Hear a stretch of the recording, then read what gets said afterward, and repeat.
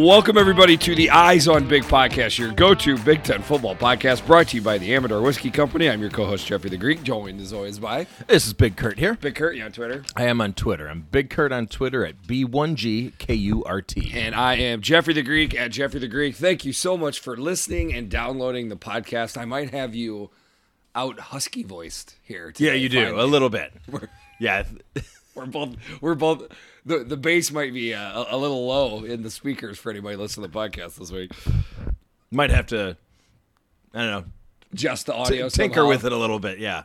So obviously the reason the voice is low is because your boy Greek put in about as good an effort as he can put in for a Friday, Saturday, because I went down to Indianapolis, was at the game, obviously, which made for a 4-hour drive to Rockford, quick pause, and then a 5-hour drive from Rockford to home. You made it to Rockford in 4 hours?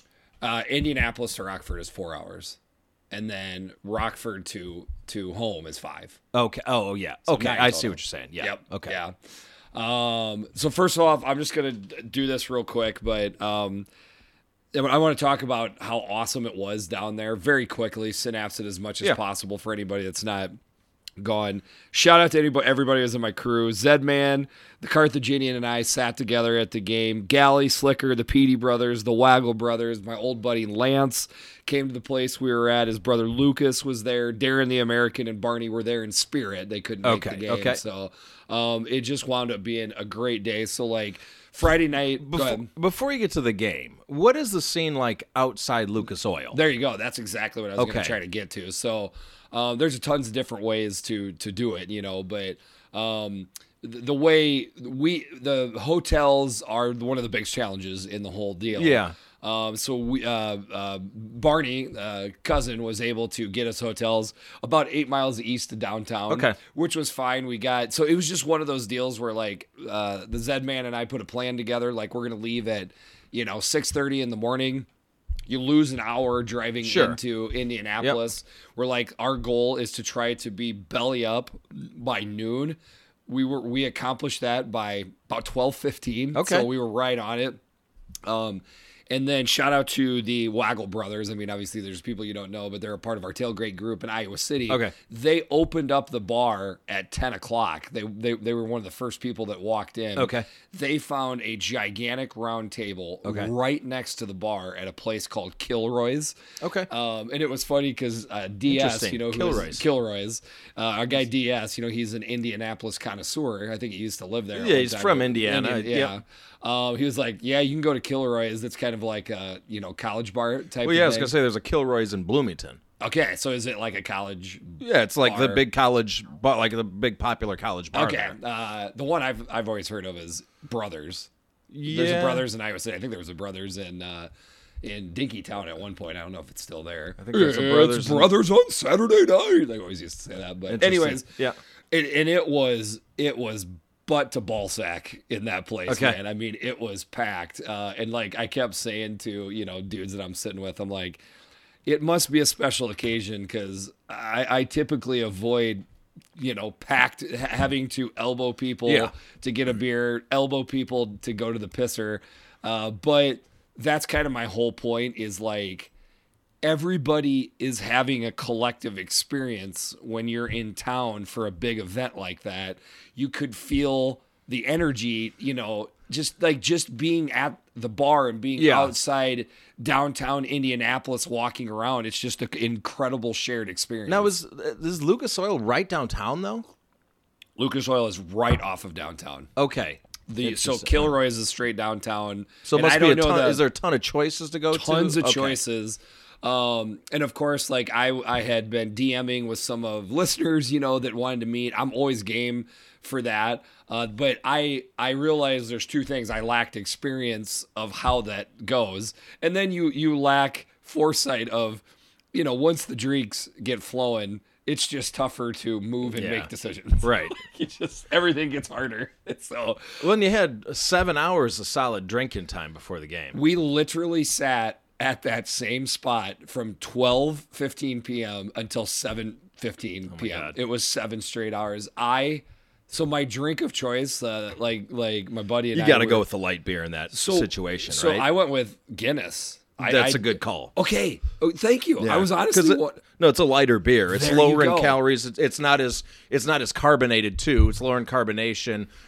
Yeah, it's a smooth, easy drinking beer. Yes, absolutely. Thank you, man. Yeah. And it's lower in alcohol. It's not super high in alcohol. Exactly. So but for the most part, you just need something in your hand because you're kind of nervous and anxious and you're so excited to be there. So it was perfect for me. We eventually switched to bourbon at some point. The one thing that I was going to be really pissy pants about was like, I'm going to have to be drinking beer out of a plastic cup. I hate that. Yeah. Glass. Nice. Entire time. Okay. That is annoying though, isn't it? Yeah, absolutely. But I mean, annoying for the bar to have to watch all those glasses too. Like that place was packed. I'll also shout out to my cousin Lane. He was there as well. And then the food there was excellent. Really? Absolutely amazing. But like getting people into the bar in any one of these bars, I mean, you're talking sometimes like a 45-minute wait to get into these bars.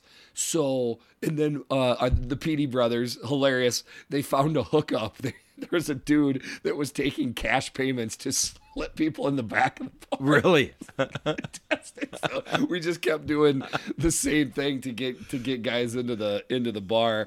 But it was a blast. I mean, you start watching the noon games, you know, and then the 4:00 games or whatever. I completely lost all track of time because I was like, it got to be like 6:20, 6:30, and everybody's just chilling out, and I'm like, guys, we gotta get going here. How come we're not moving? They're like, what do you mean? Like, we got an hour and a half. Oh, because it was 8 o'clock. 8 o'clock, Yeah, 8 o'clock you know. start time Eastern. Okay, right. So then, and then one of the jokes we made was like, oh man, it's going to be Sunday by the time this game is over with Fox doing the game because they make it, last so freaking long, which if we didn't hit midnight local when we got out of there, it had to have been real close. And then, so, then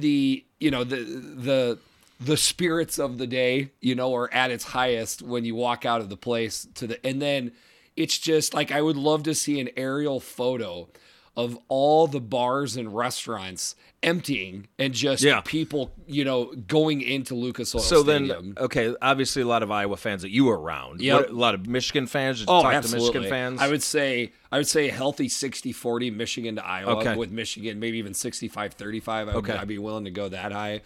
We were kind of more in the Michigan section as it turned out. Like the side of the stadium completely opposite of us was more Hawkeye fan. I mean, we had no idea on how that went. But they have like the big B1G sign out in front of the stadium that people were taking pictures. So nice. The Carthaginian, Zedman, and I got a picture in front of that. And then I was nervous for the tickets. Bought them through third-party website or whatever. That's how sketchy. But have you gone to like I don't know if the Packers have this. I know the Vikings do, but it's like they're like digital tickets where they've got like a scanner thing that moves all the time. You can't just screenshot a barcode. Oh, okay. I'm not sure. I didn't look at our Packers ones this year so the Packers went electric for the first time this year. 100% electronic tickets this year. I didn't look at them because I didn't have them on my phone, so I don't know. I had no idea how it worked out. Danimal, actually, for a Vikings game, he had explained it to me, and that's how these work. Basically dynamic. It's dynamic, and then like... That's and crazy. then you're nervous because you're trying to pull this up when there's 70,000 people in one spot. So I was nervous. Can you get a signal? And I did. We got in. It was fine. So that is risky, isn't it? Absolutely. I don't know how else you're supposed to do it too because you have to pull it up. Yeah, what if your phone's not working? Dude, I kept turning my phone off all day long to make sure I was like 100% make sure. I had a charger that I was carrying around with me just in case. But then like walking in to the stadium, so the cheer for Iowa is "Let's Go Hawks." Yeah. A cheer for Michigan, which I did not know, was "Let's Go Blue." Yeah. So there was a "Let's Go Blue, Let's Go Hawks" fight that was happening, in the bar, but going into the stadium, people are. But generally, were the Michigan fans, good, easy to get along with, fun.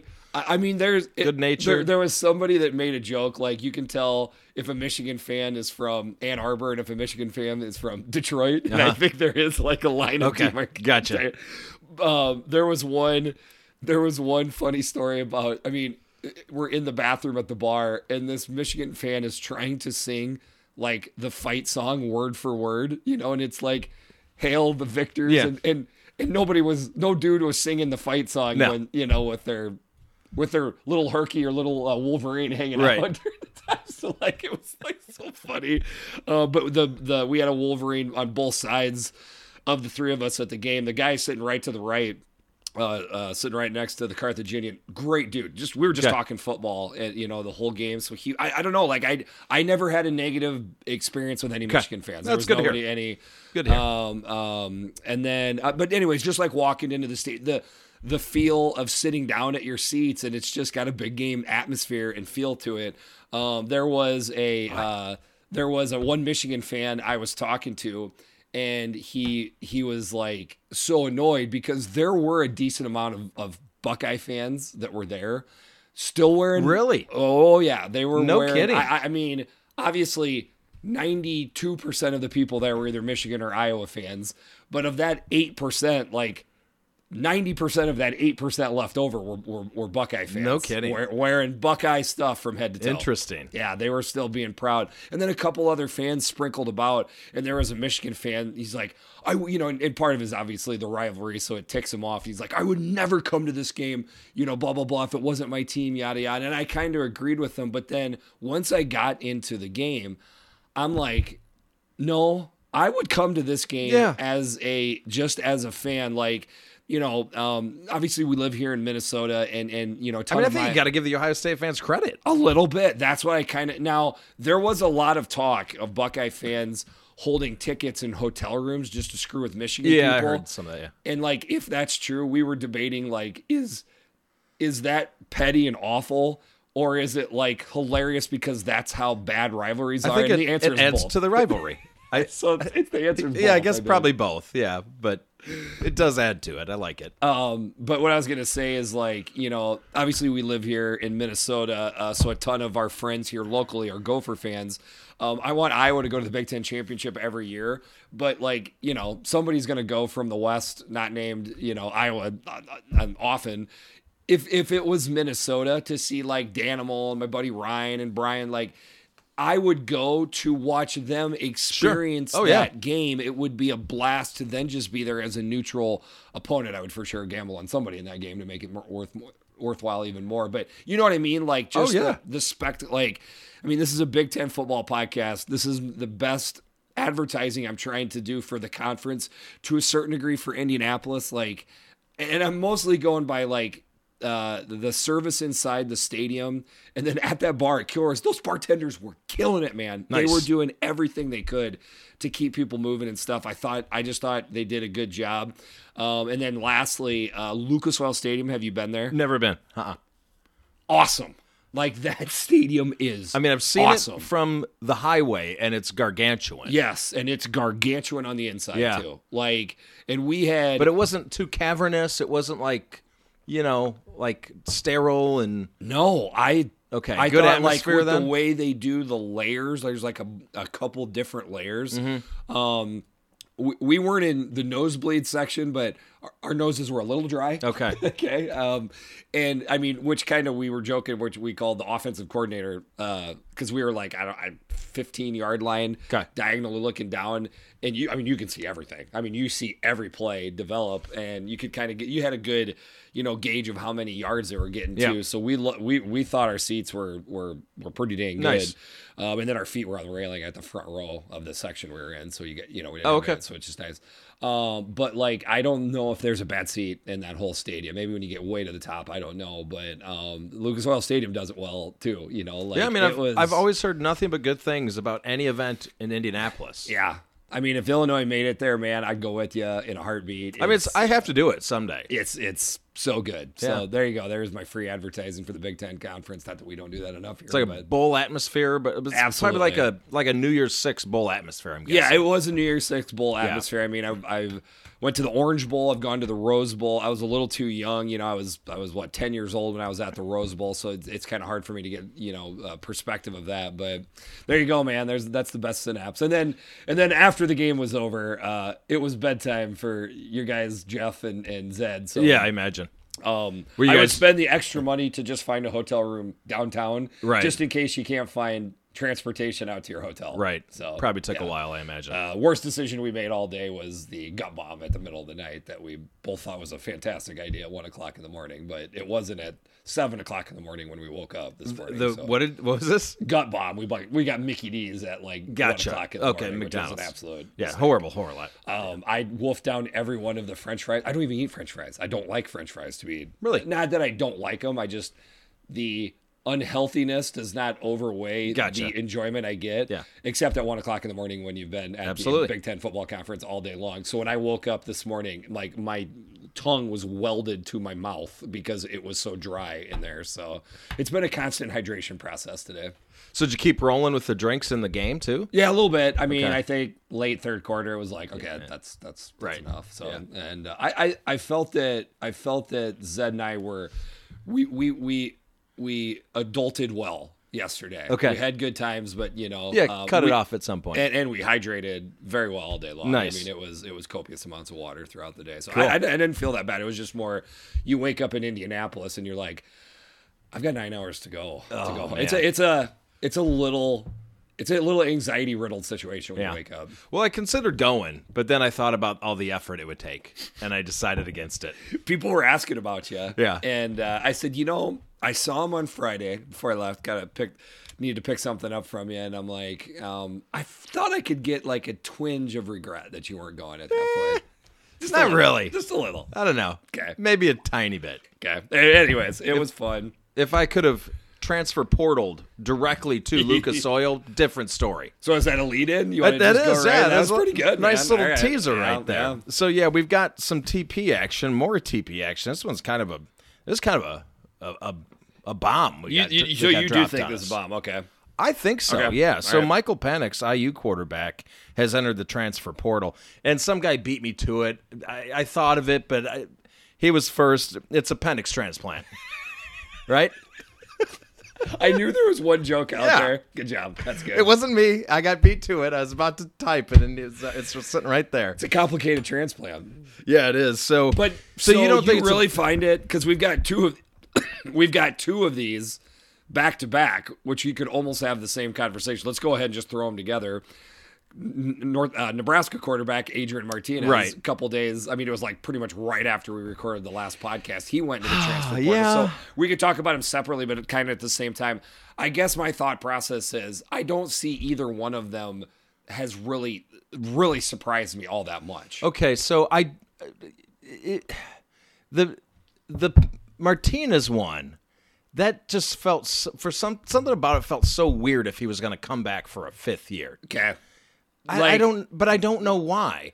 But okay, because I think the general thought process is, and I don't know, I hope this isn't poorly worded, but the kid has taken enough of a beating. Is that fair to say? And then you couple that in with what's going to be some sort of change in offensive philosophy. By the way, Penix has taken a beating, and there's going to be somewhat of a change in philosophy. Correct. So they really are in a very similar situation. So I wonder, was it something to do with the old coaching staff? Now that the staff is out, they had a connection with those coaches, so now they want to move on.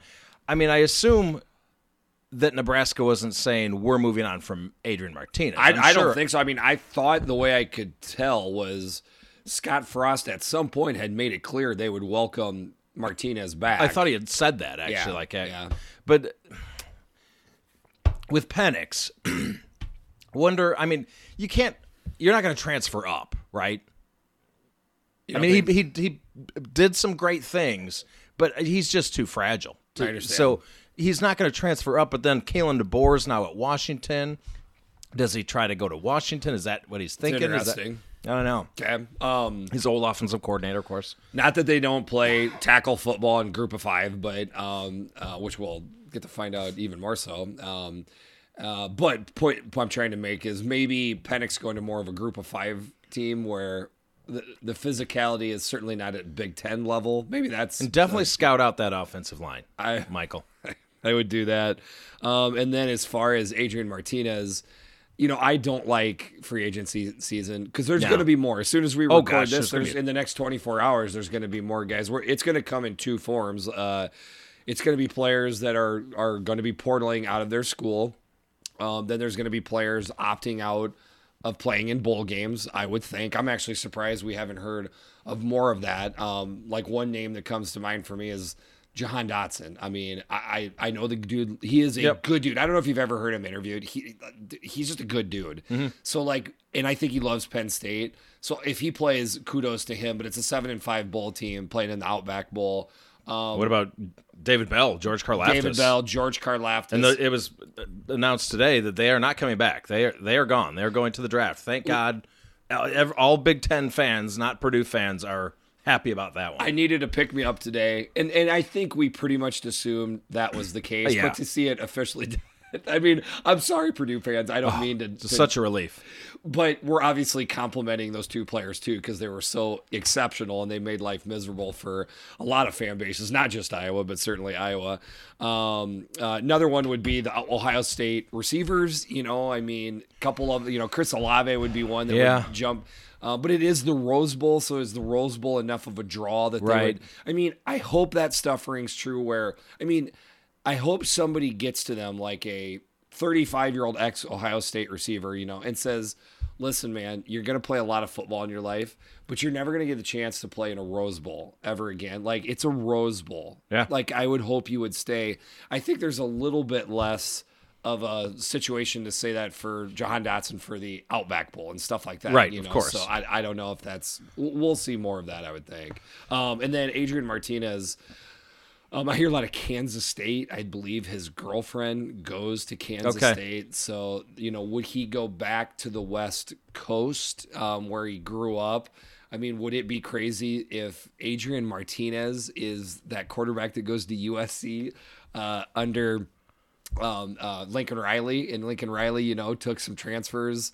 That would be interesting to see. I don't know, a couple other places, as far as where – and I think I was – starting my point, and then I got off, but I don't like the free agency season, but yet with certain players like with Adrian Martinez and Penix, it's going to be interesting to see where these guys land and play. Yeah, and then it's maybe more so for Indiana than Nebraska, but you're kind of starting over anyway, right? You want to kind of reset things. They got Donovan McCulley, so this is our guy for the next few years. So maybe it's good for both sides.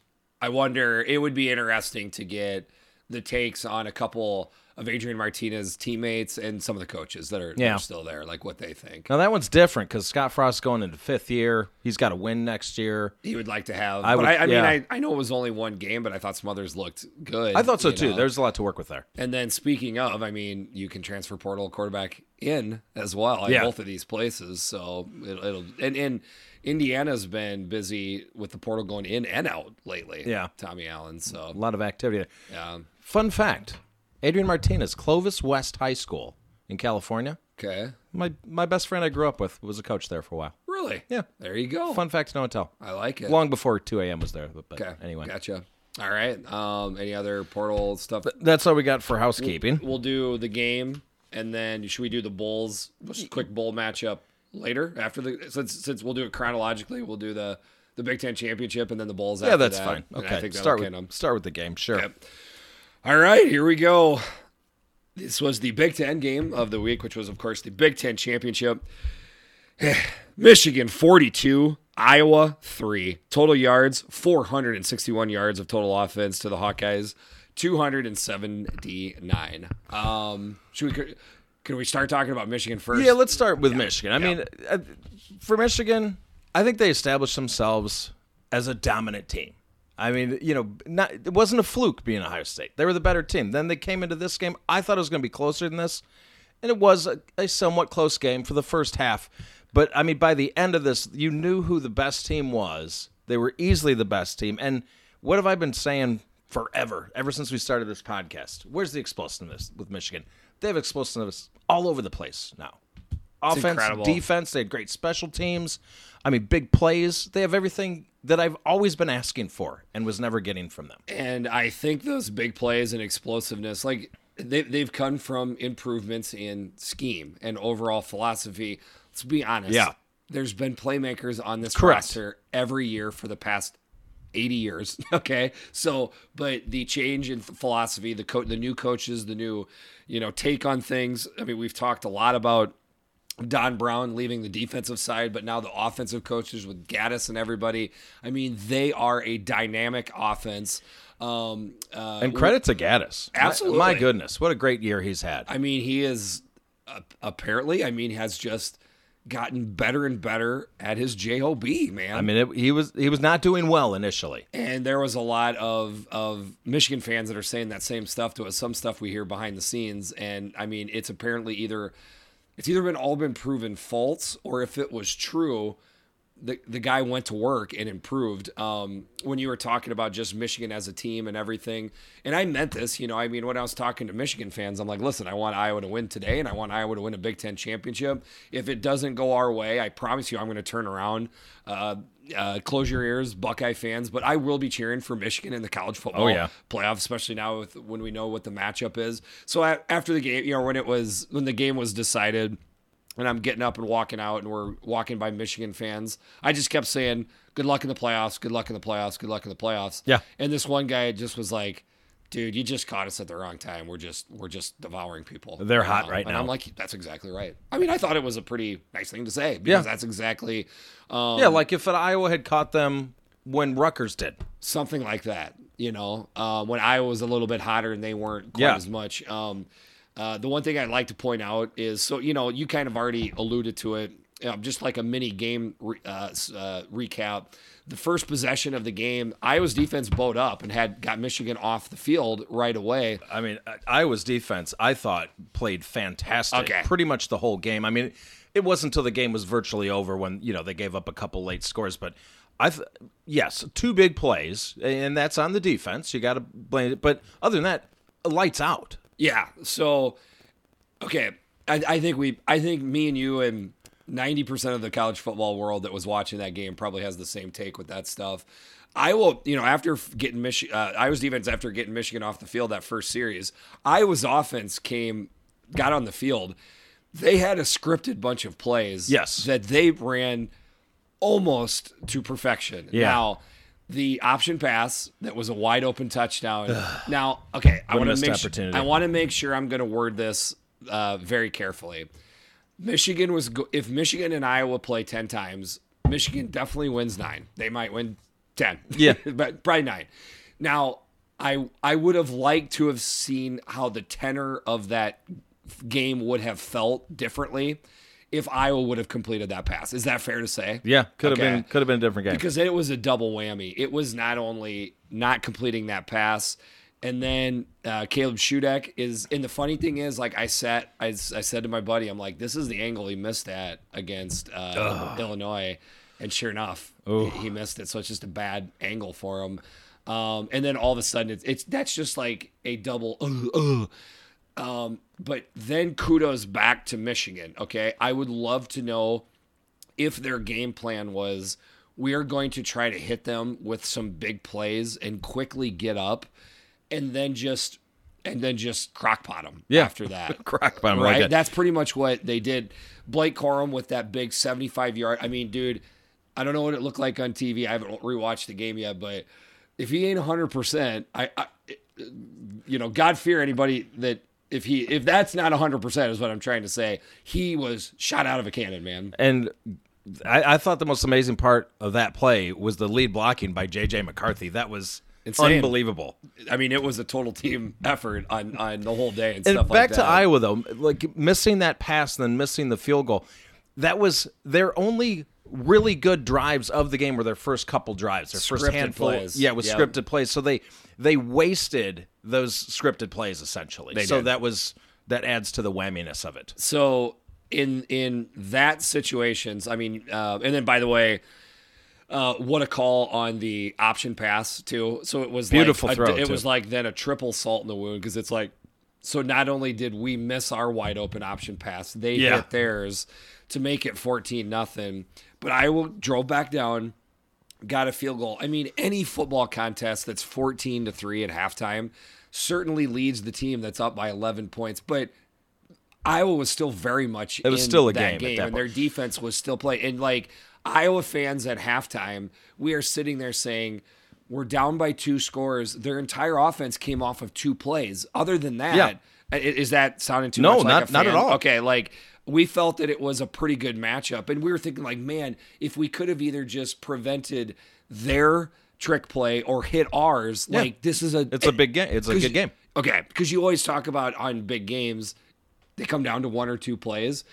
Usually you think in the third and fourth quarter when those happens, but is it fair to say it actually happened in the first quarter in this game? Okay. Yeah. That was all right. That was the stuff I was interested to see what you would think. So I was watching with 2 Iowa fans, and they were both in the same camp. I just feel like we're going to get blown out today. I just feel like and I was like, no. I was trying to talk them down from a ledge. Yeah. So they didn't feel the way that I did, and they didn't feel the way that you did. Like they felt 14-3 was cruising towards a blowout. I did not feel that way. Yeah. I was like, at the very least, it should be 14-6. By the way, do you remember what I predicted for a halftime score? No, I don't. 14-6. Did you? So, like, to me, it was like, it's fine. We kind of weathered the storm. And I've talked to a couple of Michigan fans that if they follow Big Ten football enough, they know that this is what Iowa does. And then Tory Taylor was doing some work in, like, the second and third quarter, pinning them back. Like, It started to kind of feel like this could be the time where AJ Henning caught a couple questionable ones. For sure. I don't know. Like, one was inside the 5. The one was at the 3, I think. Right. And the other one, I want to say, was at the 5. Right. Like, worst case scenario, it's going to be at, like, the 2. So just let those go. And then Iowa did force a turnover, but just could never capitalize. And, again, I want to give Michigan credit all across the board. Like, I just kept telling people, like, this is a really good football team. Like, they're the number 2 team in the college football playoff. We'll obviously get into that. I'm just saying, like, let's say Michigan kind of beats Georgia somewhat soundly, and maybe it's a classic game, that they don't pull out, or maybe they win the college football playoff. Am I really going to sit there and feel that bad that Iowa got blown out by and it was a good game into the third quarter against this Michigan team? No. I mean, it's 21-3 at the end of the third quarter, I believe. Like, in that game, it was pretty much over at that point. Yeah, it was. But, like, a touchdown by Iowa, like, if it wound up 24-10 or something like that, you're like... So now we got to talk about the second half with Iowa. So we gave them praise for their scripted plays coming out of the kickoff. I don't know what was the philosophy in the second half from the Iowa offensive coaching staff. I have no idea. If you're asking me, I don't have a clue. They played so freaking conservative, and I actually went back and I looked through the plays again. It wasn't as bad as I remember, but my goodness, when you were down 21-3 and you're just plowing, you haven't established a run all game, and you're just plowing into the back of your offensive line over and over and over, running to the short side of the field continually. It's stupid, drawn out outside zone to the short side of the field, and just running repeatedly on first down to begin with. And so then it's not 2nd and 6 or 2nd and 5, it's 2nd and 10 or 2nd and 9, and now you're really up against it. Instead of just, you're down, come out throwing the ball. What are you doing? And if you say, well, but this is what we do, this is our game, well then maybe you're not practicing enough other things. If you have no ability to come from behind and play more dynamic and explosive, then that's on you. Yes. That's your scheme. So, I mean, dude, that was a fantastic soliloquy you just did right there. And you're not even an Iowa fan. And, like, I can kind of hear you getting animated. Oh, I was angry watching the game. And, I don't have, obviously, a dog in the fight. I didn't know who I was going to be cheering for going into it. And you actually asked me, and I said, well, I think I'll be cheering for Michigan because, they'll represent the college football playoff, blah, blah, blah. But I ended up, because I was 2 Iowa fans, I was cheering for Iowa. And I was just getting annoyed and then frustrated and then angry by the end of by the fourth quarter when they had just resigned themselves to the fact they were going to lose the game. So I don't accept that the Iowa coaches were like, we're okay losing this game. But here's what I kept saying. Hold on. It's not that they just are like, it's fine. We're let's only get beat 21-3 or 24-3. My take is they just don't have answers on offense. That's. But I'd rather go down swinging. I'd rather on 1st and 10 throw an interception and have them run it back for a touchdown, as opposed to just Tyler Goodson gets tackled for a 1-yard loss. I mean, I think what they think is all you have to do if you want to have proof on on how Iowa coaches with Coach Ferentz on what he thinks that they can stick with the game plan and win. Just happened the last time they were on the football field versus Nebraska. They just kept chipping away, kicking field goals, and they finally got to the point where they got the big turnover, they got the momentum, and then my philosophy on what Coach Ferentz's philosophy was that we're still going to keep going until we get that play. But once it gets to be in the fourth quarter versus a team like that, who is so well coached, right, you have no choice at that point. You got to just give. Yes. So that lack of ability to be able to have play sets out of empty or one back sets where you can have something like there was a couple times I'm like, I called 3 or 4 plays in this game, and a couple of them worked. But that's where it gets to where you're just like Iowa fans they're extremely frustrated with the offense. I hate that expression like Iowa fans deserve better. I don't know what fan base deserves more than any other, I don't exactly know how that gets worded, but I will say this much, like Iowa fans, as far as being loyal fans to this program and the offenses that we've been subjected to, like we're due for a better looking offense. Yes. I'll say that. Now, the tricky thing with this is, and here we are talking about the losing team more than the winning team. We do it, everybody does it all the time. But obviously we know that Brian Ferentz is Kirk Ferentz's son. So the nepotism stuff is ringing through. Hawkeye Twitter on Saturday night was just melting down. You would think that we had just gone 0 for 12 in that game or whatever. There was even some melting down that was still happening today. So the nepotism stuff is getting screamed. Gary Barta, Iowa's athletic director, actually controls the contract. He has the ability to say we're moving on from Brian Ferentz himself. But as we were talking about, Saturday and Sunday, does Gary Barta feel like if he makes the decision to fire Brian Ferentz, is he effectively firing Kirk Ferentz? Because Kirk's like, if you're going to fire my son, I'm out of here. We don't know. Interesting. Well, I think they need to move on from Brian Ferentz for sure. I kept making the joke or alluding to, well, we're gonna play our game. Doesn't matter if we don't score. We're just waiting for that 28-point defensive play. Like that seemed like what they were doing. It seemed like that's and it has worked. I mean, it's worked a lot. It worked for 10. Yeah, but like you said, year. It's not going to work against a team this good. Thank you. It's just not. You got to change your game plan. Another thing too is this was another debate, but Spencer preaches numbers 9 of 22 for 137 yards, no touchdowns, no picks. Yeah.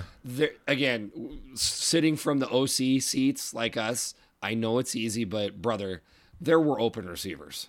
And there were times where there were open receivers, that he just didn't see. Then there was open receivers that he saw and he threw to him and he just missed them. And it's weird that every time a new quarterback comes in for Iowa, anytime they switch, they seem to get a little bit of a spark, right? I agree. Maybe just rotate every possession. Maybe it'd be the one time in Division I history where rotating quarterbacks actually worked. So here's a couple that I wrote down. A 3rd and 20, they ran the ball, got a few yards. Another 3rd and 20, ran the ball, got a few yards. And this is deep into the game, by the way. And then there was a 3rd and 5 from the Michigan 12. Remember that one where they ran the ball? I mean, you've got a tight end that catches everything. And that is such a weapon in that situation on 3rd and 5 near the goal line. I know. What are you doing? You're not even trying. I don't know. It's been a bad offensive philosophy. And there was a fullback in the game with 5 minutes left, and they're down 25 points. I know. There's a fullback in the game. It's ridiculous. We need a change in philosophy. I mean, that's just all there is to it.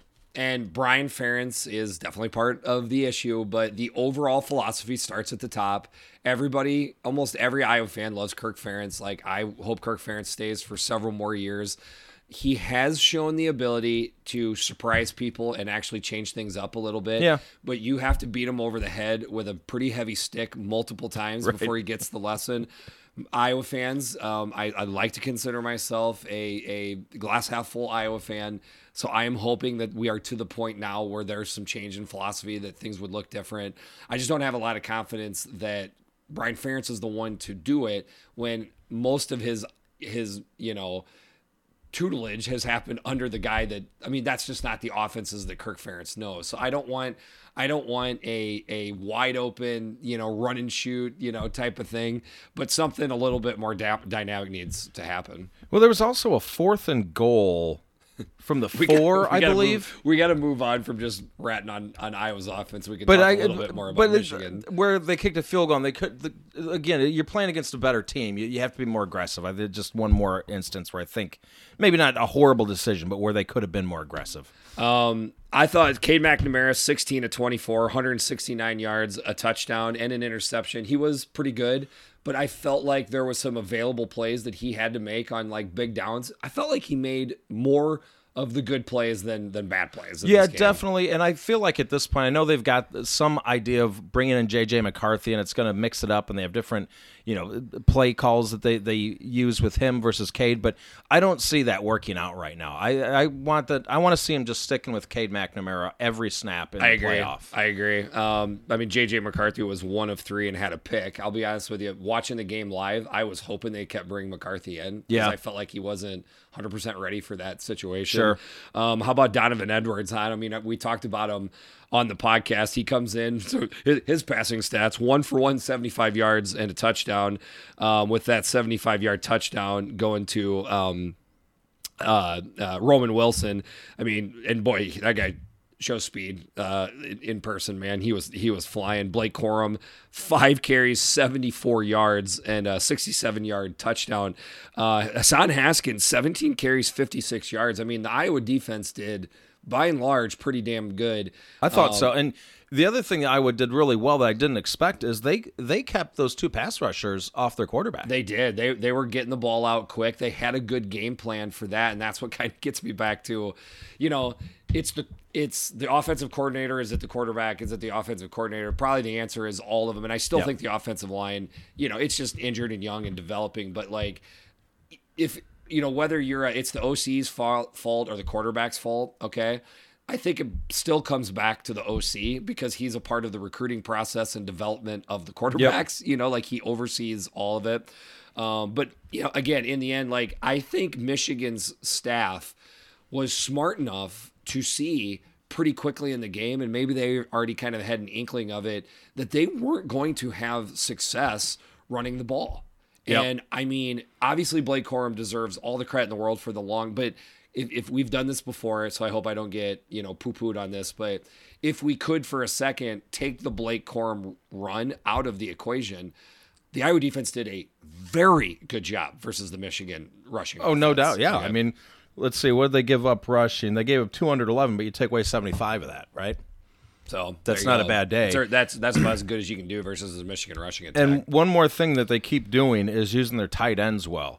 Schoonmaker and Eric All both had a couple big catches, 49 yards and 43 yards respectively. So I like seeing that. Just adds another dimension to the offense. There just is not. This is the most complete team in the Big Ten, and it's not even close. No, it's not really debatable. Do they have the best defense? I don't think so. Do they have the best offense? No, that's Ohio State. Yep. Do they have the best special teams? There's a couple teams, but they're in the conversation. They're in the top 2 or 3 in every single one of those things. And they're coaching well. Correct. And having fun, and obviously. Well, that's the other thing, is there seems to be a chemistry, and just like watching Khaki Pants, he's got a different attitude this year. He is having a lot of fun right now. And there's some Iowa fans, and I saw Ohio State fans that thought it was tacky that he was still kind of putting the pedal to the metal at the end of the game. No, it's you want to stop him, stop him. Right. And I'm going to say that whether it's my team or not my team. The other thing too, dude, they want the 1 or 2 seed. Correct. They want the 1 seed. And if it takes a little bit of blowing out to do it, by the way, he was caught on camera. I saw it. Kind of, yeah. We're going for number 1. We want number 1. Killer mentality. Yeah. Go for it. I'm not going to take any of that. No. I'd take more offense if they wanted to go sorry for us. So, with the win, obviously Michigan moves to 12-1. They're going to the college football playoff. With the loss, Iowa moves to 10-3. I sent out a tweet that basically said, like Iowa fans are melting down, and I'm like, we're not the Sith. I don't know. I know you're not a big Star Wars fan, but I'm a Star Wars fan. Okay. But I don't know. I never got the whole Sith thing. Yeah. I don't even know what that is. They're the bad guys. Right, but where does that pop up? Like there was like an Emperor and there's Darth, and all of a sudden there's the Sith thing. They're Sith. They're both Sith. Yeah. But what does that mean? Yeah, is it like now's not the time to go? No. Hold on. Okay. Is it like an anti-Jedi? Pretty much. Okay. Yeah. It's the antithesis to the Jedi. You just throw that in there in the middle of the series. They never no backstory there. Yeah, there was always a backstory, okay. But anyways, the saying in the prequel movies was the Siths only deal in absolutes. Like you're either good or you're bad. It's this. You don't have to do that as a college football fan. Like, I really do believe if you went to a lot of Iowa fans and say, would you take a 10-3 season where you got to take a trip to Indy? So, like it's okay to be proud of what the team accomplished, but disappointed that they got beat on the big stage and that the offense is frustrating. All those things can be true at the same time. And here's my question for you. Maybe there's a chance that pretty quickly in camp or at some point, the coaches were like, we're in trouble offensively. Like our offensive line is really young. Mm-hmm. So you can either sit there and harp, which you've kind of done, harp on the Iowa coaches for how bad the offense is. Can I say this, though? I'm just throwing it out there. Can't you also give them credit for the fact that their offense was that bad and they still figured out a way to get to Indianapolis? Sure. Yeah. I mean, that's a really glass half full thing, but I don't think I'm crazy when I say it either. Any college football fan who's only in this for national championship, is you are sentencing yourself to a lifetime of misery. Thank you. I mean, it's just like 10-3 is a lot of fun. You probably had a buddy of yours. This is back in the single day, right? Maybe I've even already used this analogy on the podcast. I apologize if I have, but like, pretty good looking guy. He makes okay money, but like he really thought he was taking a model home every night he went out. Yeah. And it was like, Brad, you're not getting a model, man. At some point, you're just going to have reach at some of those lower branches. There's some lower branches that doesn't nice. mean you don't stop striving for the model. That's right. But sometimes taking that nice 7.5 home is just perfectly fine. Absolutely. So anyways, all right. So did you got the bowl list? Can you start at the top and work your way down? Yeah. So we'll go chronologically here. This is off of the ESPN.coms, starting with West Virginia versus Minnesota. That's at, we don't have the name. Oh, yeah, we do have the name. Okay, sorry. Small print here. Guaranteed Rate Bowl. Yeah, so. Used to be the Cheez-It Bowl.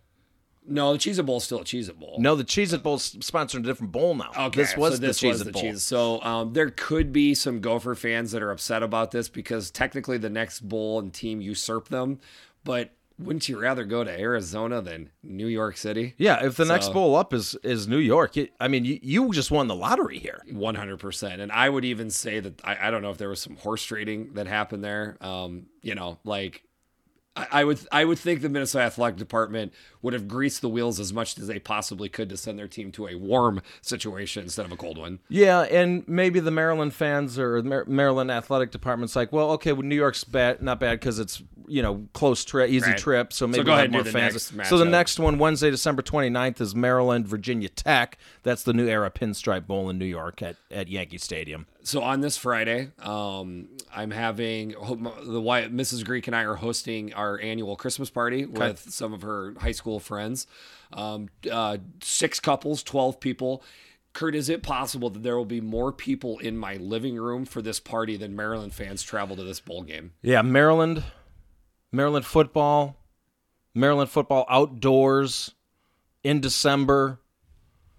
You got to go to New York City. I mean, what a pain in the ass that is. The Pinstripe Bowl is a disaster, and we need to cut ties. It's a disaster. Yeah, I know they want to do the New York ties, and it's a disaster. I'm sorry, stupid. I said to you, the only chance that there's more is if the Terps happen to be playing at Madison Square Garden that weekend too.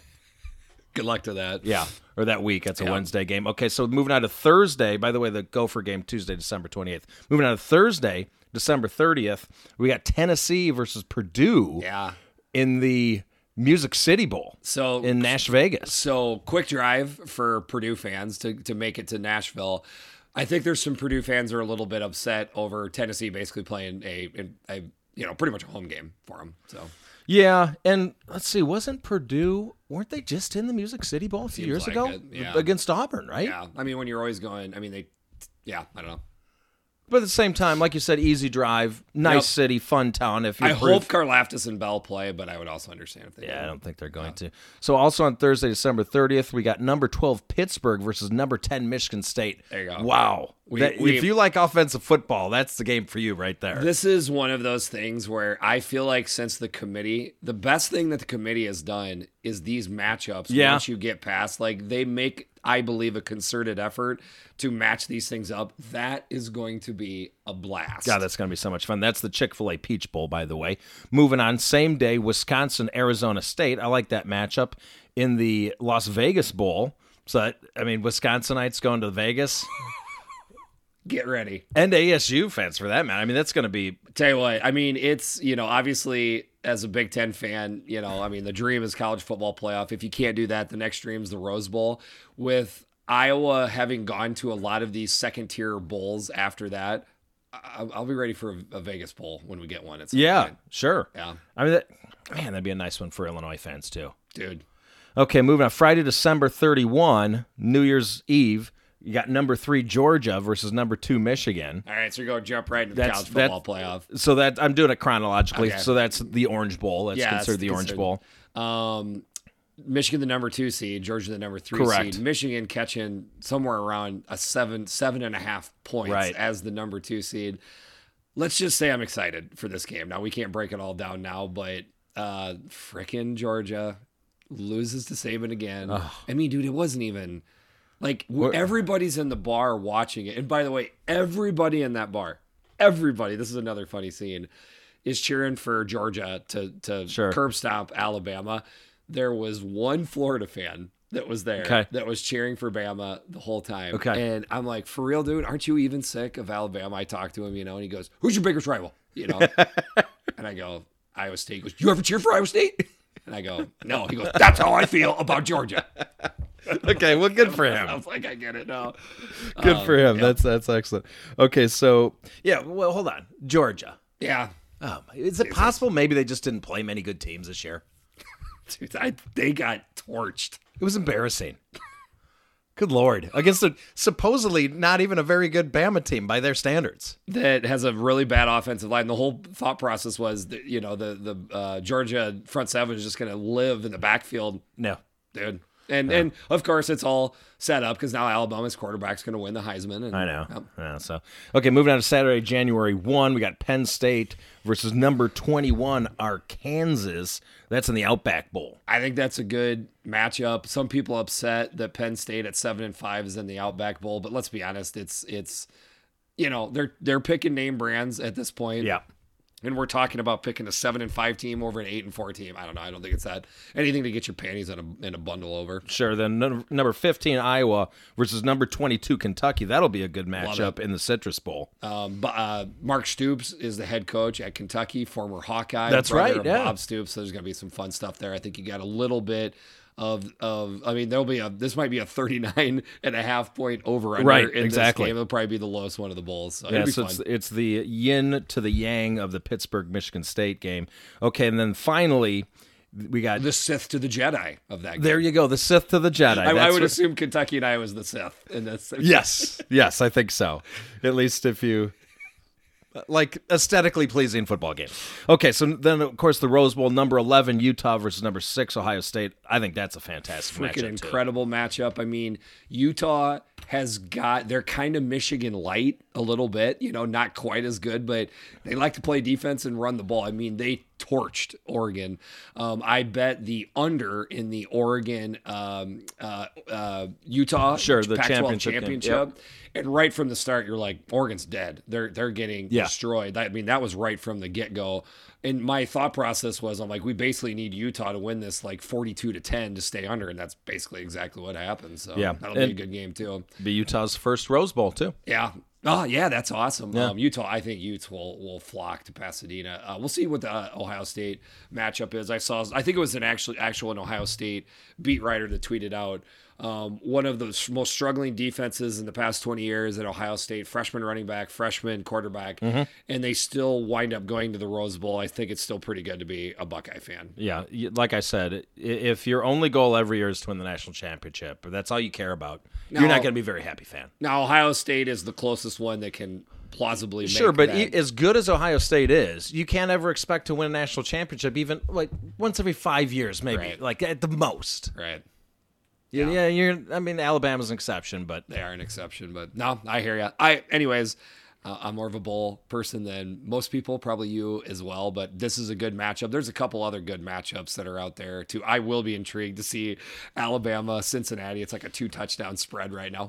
It's cool to see a Group of 5 team get in. I mean, it's cool to see it, and you know that the committee's just gritting their teeth as they had to announce them as the number 14. But it always somehow works out. Like if the scores were reversed, meaning Georgia boat raced Alabama, Georgia, Michigan, and Cincinnati would have been in for sure. Who was going to be that fourth team? Would Alabama still have gotten in? I know. Was it going to be Notre Dame? Right. Ohio State? Or did you put Oklahoma State in? Did you watch that game? You can't. Yeah, it was amazing. That last play was amazing. Incredible. We were talking about that like during the Iowa game as we're watching that 3 seconds of football was so freaking. You're talking with the Oklahoma State running back, sneaking out and like, you could see him. I thought he was in as soon as he cut outside. I did too. And like we were analyzing that play, we were breaking it down. Did he do the right thing? Did he do the wrong thing? But then he committed, and then he had to go. Yeah, that was an amazing 3 seconds. Like my guess is if at any point he would have stopped and cut and just pulled ahead, then he probably would have got in. But right? he just thought. But then but anybody that like is like, why didn't he just cut up? My guess is you've never played running back at the Division I level with a game-winning touchdown on the line. Like, it's all instincts. You're trying to do what you can. And he thinks he's going to get distance on the guy, but then the guy was probably faster than he expected him to be. So he thought he's going to, but then it's too late. You can't. That was just an incredible play. And then when the play happened, I mean, again, like, dude, I get goosebumps. Like, everybody in that bar is a college football fan. Sure. And the place it must have exploded. Yeah. And like, I'm sitting with my buddy's head, and I'm just like, it has been a long time since I've watched college football in a bar packed like this. Like, again, it was crowded, but moments like that, oh yeah, absolute blast. Anyway, yeah, but what I was gonna say is, Cincinnati played Georgia last year in a bowl game, but the general thought process is Georgia didn't give a rat's ass about that. Mm-hmm. They're going to get a dialed-in Alabama team. Oh, yeah. So it'll be interesting to see if they can keep it close. But lots of other good bowls out there. All right, man, you got anything else? Nope, that's it. We made it. We did it. You did it. Hey. I mean, you're the one that was struggling. I feel pretty high. I feel pretty good about my effort. I'm gonna be honest with you. A lot of people were doubting me that I was gonna make it back today, but you just get on the road. You just start driving northwest, picking up the hour on the way back. Huge is borderline erotic. Well, you were definitely sharper this week than last. Yes. Yeah. Yes. And the Lord works in mysterious ways because I swear he gifted me that hangover to be like, now don't do that. Yeah. Down in take Indy, it easy. Because if you're that hungover coming back on Sunday, I couldn't have done it. So it was good. All right. I am Jeffrey the Greek. I'm Big Kurt. This has been the Eyes on Big podcast. We'll talk to you soon.